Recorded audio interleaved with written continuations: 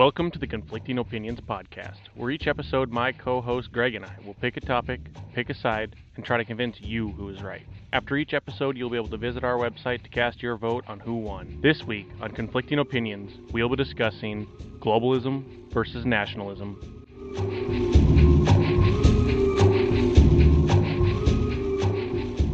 Welcome to the second episode. This week we'll be talking globalization versus nationalism. Did I put that right? Yeah, that sounds good. This is your topic. Why don't you describe what we'll be arguing? Well, today we'll be arguing the benefits of globalization. And when you say globalization, do you mean one world government, or what do you mean by globalization? Well, government's irrelevant in this argument. Irrelevant. Jesus. Government is irrelevant in this argument. Well, there goes my argument. There goes all the points I was going to make. My argument is for one global community, one humanity. No borders, no nations, no dividing lines.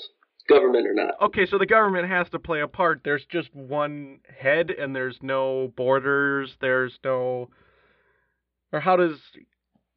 how are the country going to run itself? Is it just going to be anarchy in the streets, or is there a government that just sits back and... This is your argument already falling apart before we even get started. Well, it sounds like you're saying that government is needed for human existence. Well, obviously it's not. So, where's your argument? Well, my argument's for nationalism, how borders and centralized governments are good. Yeah, which is fine. And you just want president of Earth kind of thing. There doesn't need to be any president. Oh, this is going to be a long episode. Okay, so you're just arguing for one free people and everyone's all the same and borders don't exist and I can move to the middle of Europe if I want to and no one's going to stop me, or... Absolutely. Okay. That's dumb. So, my first issue is movement of people. How are you going to police who moves where? This would be called immigration if, you had borders like every nation ever. So, let's say that everyone wants to move to New York City. Is there going to be a governing body that stops them, or is it just going to get more dense? So there's the thing. The appeal of moving to a place that is continually getting more dense will decline. So eventually, without a government saying you can or cannot move here, the appeal to go to that place would go down. So by the time it gets to a point where it's no longer an ideal place to live because of the volume of people that are there, people are going to stop going there and they're going to choose somewhere else. If they go there, they're going there because they enjoy that density of people, and then it's a good thing. So there is going to be no regulation. It's going to be the whole libertarian sense of the word where the people will police themselves. And this is police in the sense that, oh, hey, look, Manhattan's getting pretty thick. I think I might go south. Yeah, absolutely. Okay. That's ridiculous. That's a cluster F if I've ever seen it. All right. I'm going to try very hard not to work the word terrorism here because I don't think that's a good enough point to argue. It's not worthwhile. There'll be terrorism no matter what. So, this next question is similar to the migration of people. Let's say an Ebola or a Zika outbreak happens. If there's no borders to tell people, even if they're imaginary, how are they going to quarantine them? Because people won't do it themselves. Is that when that laissez-faire Ayn Rand government's going to step in? Or what? How's that going to be policed? Well, that's a good point. So your thought is that if disease, you have an outbreak, you have a pandemic, it would spread uncontrollably because some governing body can't step in and quarantine that entire country or region, right? Absolutely. Let's say if I'm in, the Amazon and I catch a virus, and normally they'd be like, hey, don't get on that plane. There are people there, but if there's no borders and it's all one country or one planet, there won't be anyone to stop me. So I think that's a problem that is not as big as it's imagined to be. It's a narrow focus. It's very what if. Right. So imagine, and it's a problem that's also created by the separation of communities and societies, right? I think eventually, if you have a free and open world, disease is going to become common. And yes, you're going to have the edge cases where a new disease is discovered and is brought into a country and wreaks havoc. But modern medicine and technology is not going anywhere. We're going to tackle those problems just on a larger scale. Quarantine is one option because we have borders, closed borders specifically, but it doesn't have to be like that. Okay. You see? So the fact that we are a one people nation or planet, the medical community might be able to attack it easier? Is that what you're arguing? Or would that be something? Not necessarily easier. I think we would attack it in a different way. Don't get me wrong. You may have higher death counts in a pandemic type situation, but I think a lot of other aspects of life would be improved by that sort of living. So you could discount that a disease every few years wiping out a few million people is okay. That is the way to live life. Every few million years, we've had like 1,000 outbreaks already since H1N1 and the bird flu and swine, whatever many there are, West Nile, and it doesn't happen once every millennium. So do you not think that the immunities and the antibodies that we have would be more apt to deal with foreign diseases if they weren't so foreign after some time? Ladies and gentlemen, he did do air quotes around foreign because in that sense there wouldn't be any foreign. I just wanted to appreciate that. The immune system might be a little bit better because more people are moving around, but I don't know if it's enough to stop a disease. Well, and I think that going from a society that we have today to something like one open world, it would wreak havoc for a while, right? Because the entire balance needs to be adjusted. It would be pandemonium for decades. Right? But centuries, no. We could right this wrong. I think you vastly overestimate or underestimate how selfish people are. That seems like an argument against nationalism. No. It's very much for nationalism, because if I'm selfish within my own border, that's pride. That's looking out for your own. But if it's a free-for-all, I'm looking out for my family, the people closest to me, so I don't care about someone. If you're in an area where I determine that's where I want to live, what's stopping me? Again, if there's no governing body, is murder going to be okay? Or because there has to be a government body, mostly because a lot of the points I have determine that.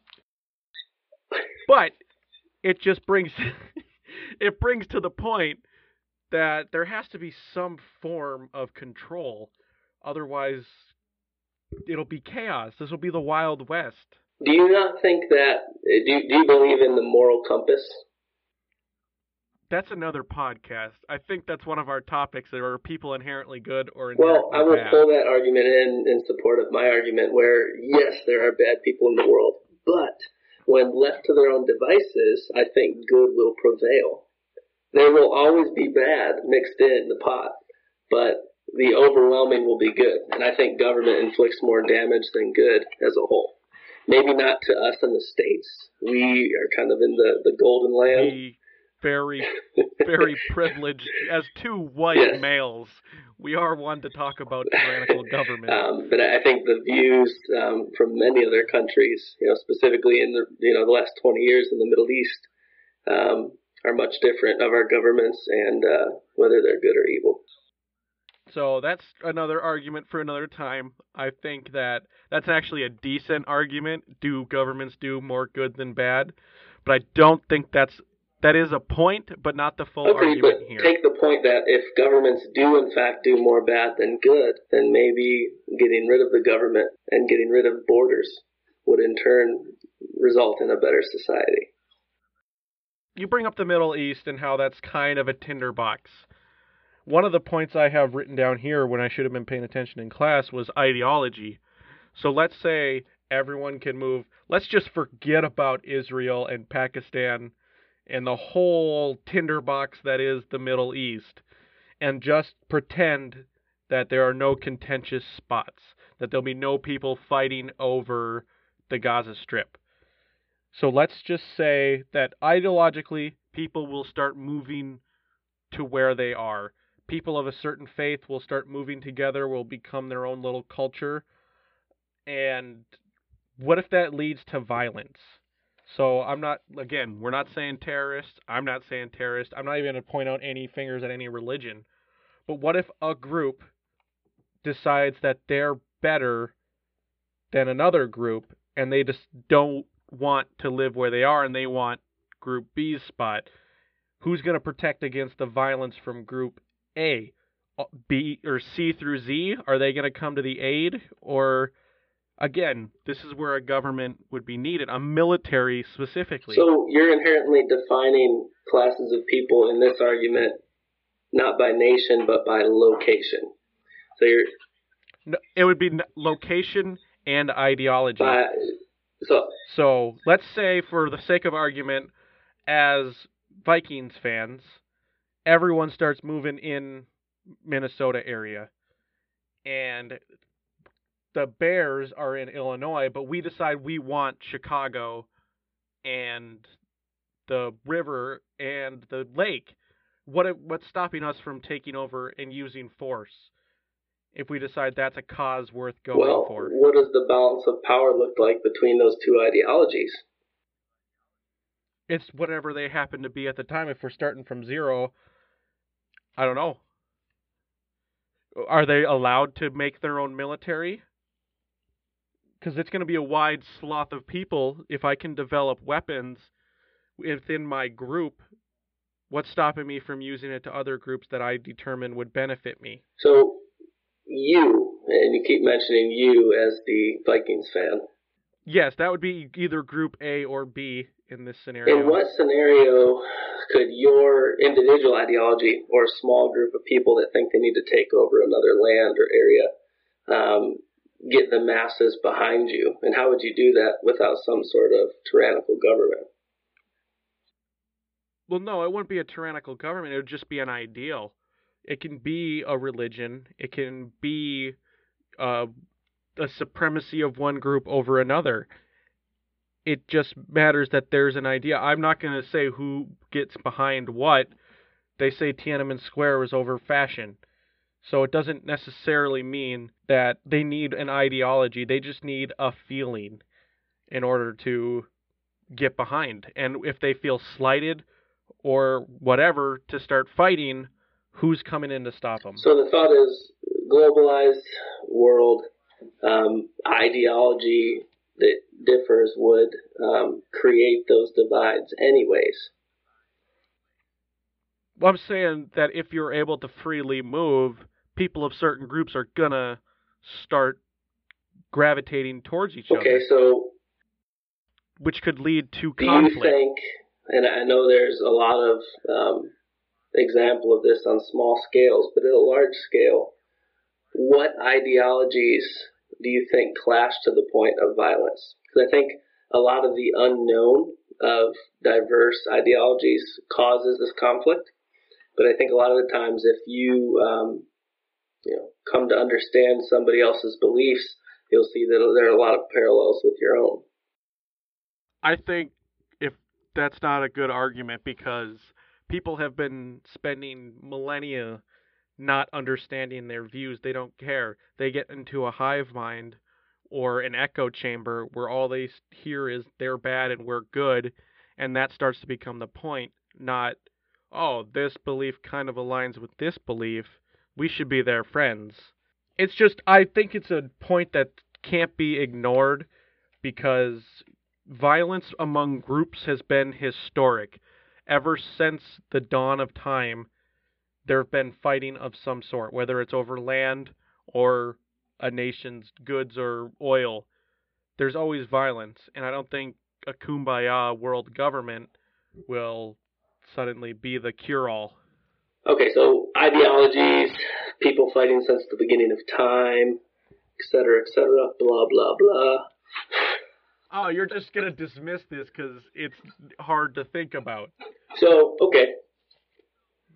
It is hard to think about. It's a tough subject, but the natural, progression of warfare and fighting, whether it's ideology, different groups of people, whatever, the negative effects that has on society, which are some. I mean, some. Violence and war tears countries apart. Do you think that's better, the organic violence and the organic war, than the war for profit that we see today with nation-state governments? War is used as a business. That's true, the military-industrial complex, if you're going to talk about Eisenhower. But there are some cases where World War II, for example, there was plenty of people that made money off that war, but that was to stop a terrible regime. So again, we can't forfeit the military-industrial complex and how profitable people get during war, but I just don't think that'll be a driving. It might even be a driving factor. Let's say one group really benefits from starting wars. Who's coming in to stop them? Everybody else. See, that's, you know what everyone else means? A No. government. No. It's your options with government and with divided cultures are very limited. It's just like you said, who is going to come save them? It's either going to be you or you or you, A, B, or C, or all three, right? When you have a group of people that scales the globe, my thought is that the power would balance itself out. No one group can become powerful enough. And if they can, there's always enough on the counter end of that to react. So the sum of the many are going to be better than one individual group? That's my thought. So what if that's not the case, though? What if one country, what if people in Canada just start edging out other people and they suddenly flip the switch? I think the free movement of people leads to a lot of issues. Mostly the outbreaks and the ideological gravitation. It's just a recipe for disaster. So the core of your statements are that free moving people are problematic. That's the root of it. Very much so. And this is not a say on immigration as it states today, because I think currently the U.S.'s immigration thing is busted. It is way too difficult to immigrate here. But the fact that you can spend $1,000 and you can suddenly live in any country in the world, I think opens up a can of worms that it's just hard, because how is infrastructure going to be taken care of? The whole fact, let's just say that there could be one perfect world government where everyone gets along, which is impossible because we can't even do that at the city level. There just has to be someone there to take control of infrastructure, be it plumbing or sewage or plowing roads. Yes, certain people will just do that, but at a large enough scale, places like New York City and the tens of millions of people that live in the metro, there has to be some form of government. And if you don't say capital G government, it's going to be a group of people, and they can influence things a lot more if there's no in-check system. Okay. I knew I was going to beat you from the second you asked which topic I wanted. All right, so government, infrastructure, all key things is what you're saying. Every time I hear you breathe, I know that's an edit point, just for the record. So if you could Here, breathe less, that would be great. Is that any better? Okay, there you go. A little bit, yeah. You gotta think on this. Of a way you're not gonna... Because also, I haven't even started talking about economics. Oh, you want to talk about economics? I don't think you want to step into my dojo, okay? I listen to Planet Money and Freakonomics all day. Stephen Dubner's your boy, huh? Dude, that guy looks so much different than he sounds. I've never You ever Googled him? No. You should never Google your stars or voice I'm actors. Googling him right now. No. Why does he look like that? Right? I pictured him like with longer hair and a beard. More serious. Yeah. Not as a goofy looking bastard. Stephen Dubner, if you're listening, I love your show. Oh man. Poor guy. That's Freakonomics too, if anyone wants to listen to his program, which is just incredible. That it is. That it is. Anyway, so economics can't be overlooked. So let's say a place like China or Taiwan that can pump out just massive amounts of products, what's stopping them from flooding any market? Tariffs are a way to stop that. Don't hold up your finger, I'm making a point. Tariffs would stop that. How else are you going to control that? Like wagging your finger. People can't see you. Okay, you're talking about China's ability to pump out massive amounts of products. Well, in this case, it would be where China's located, because China no longer exists. Exactly. And there's also a key contributing factor to their ability to do that. Their government. Again, with the Balancing Act. If you have a government like China has in place, and you have the model of living that they support over there, you're going to pump out, like we see, ridiculous amounts of product and manufacturing consumer goods. You take away that style of government, and the people will balance it out. I don't think the people will balance that out, because what is always number one on people's minds? Sex. Money. Also sex. Sex and power and money.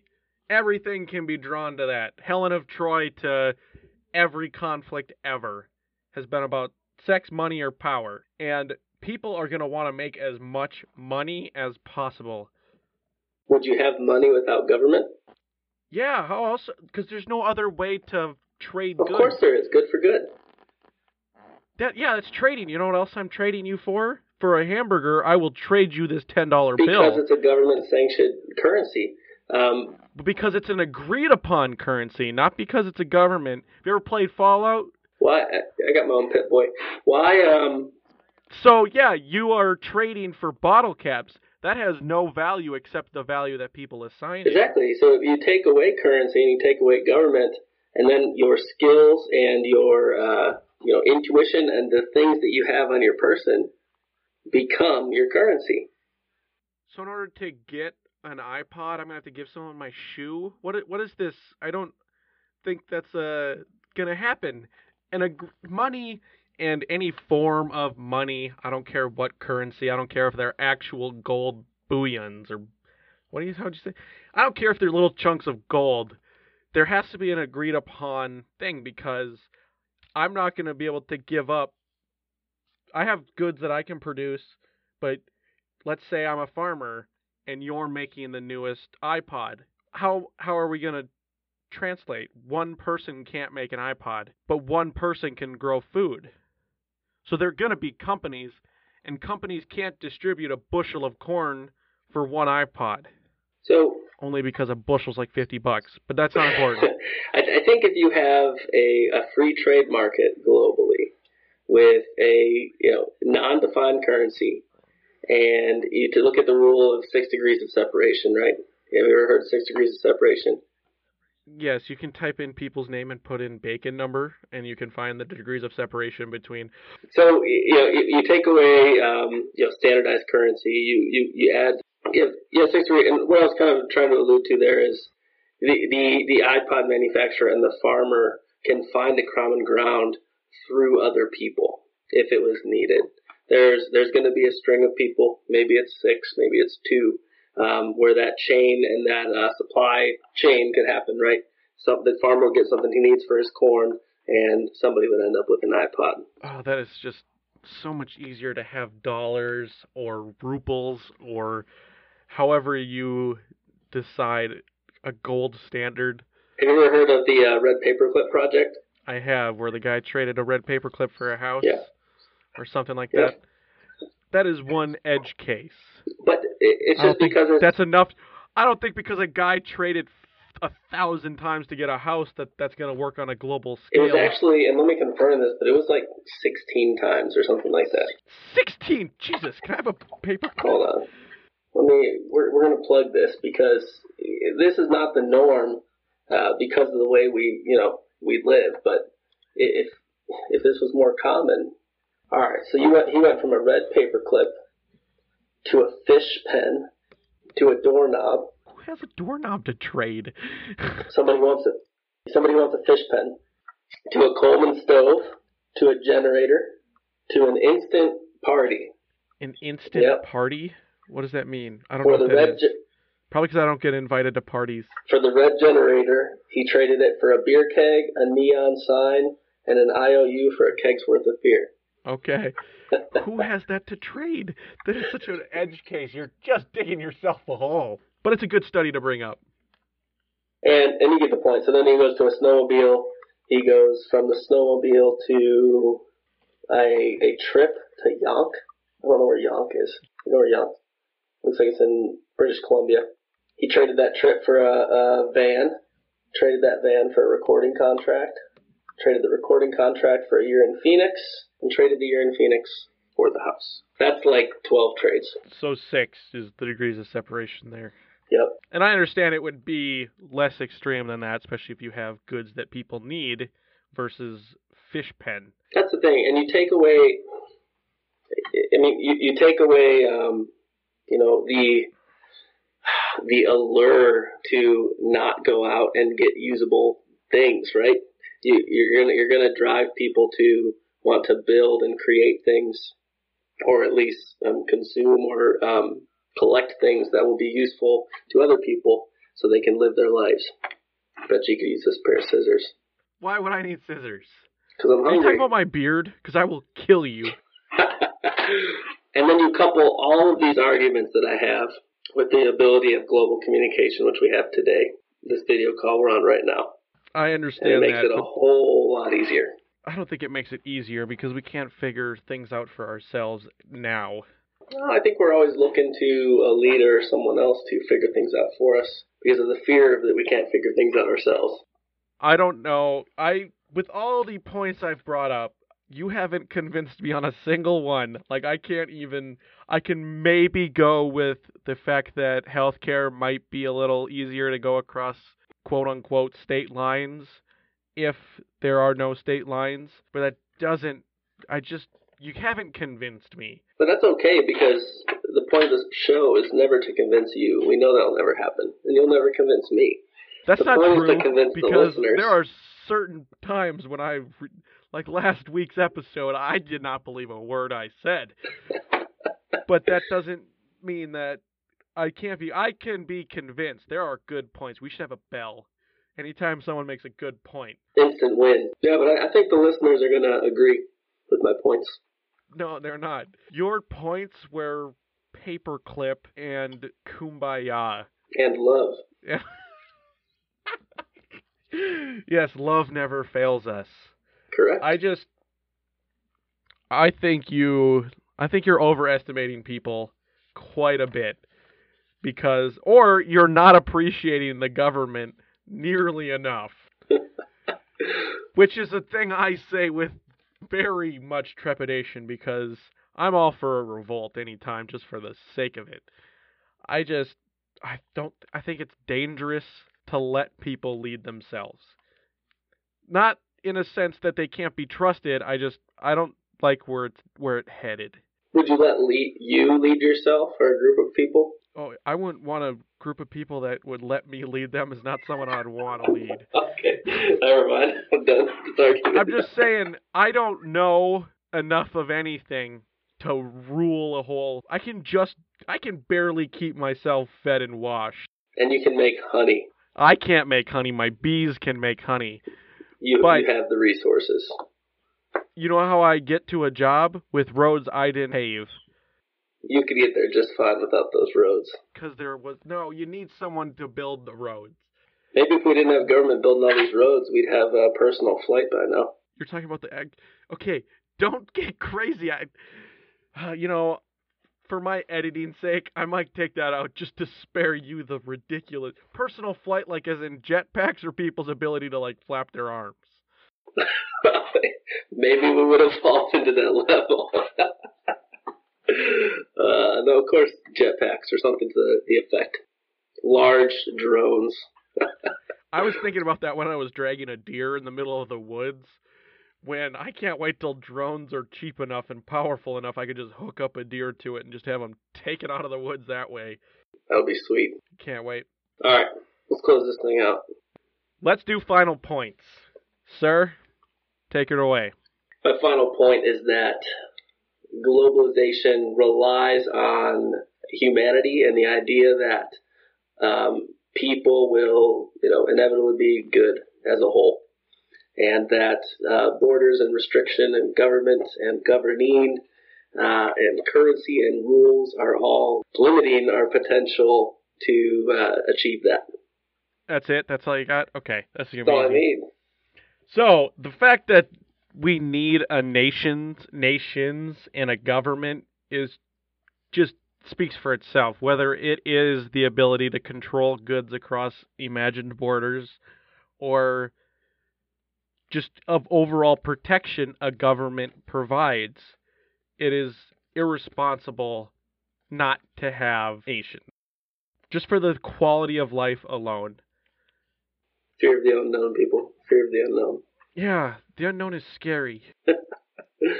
So that's my points. I don't think that eliminating the world as we know it now for an unknown is a good idea, because it's unknown and it could go really, really badly.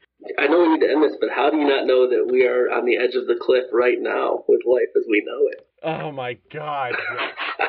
This needs to be another episode. But keep that part in. We are not on the edge of forever. We are fine. The people are fine.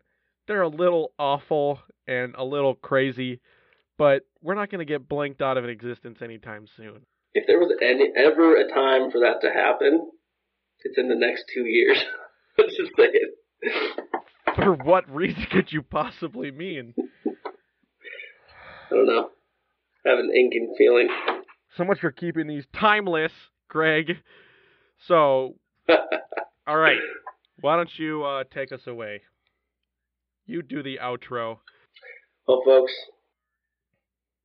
that concludes our impeccable arguments on globalization versus nationalism. Thank you for listening, and we'll see you next week.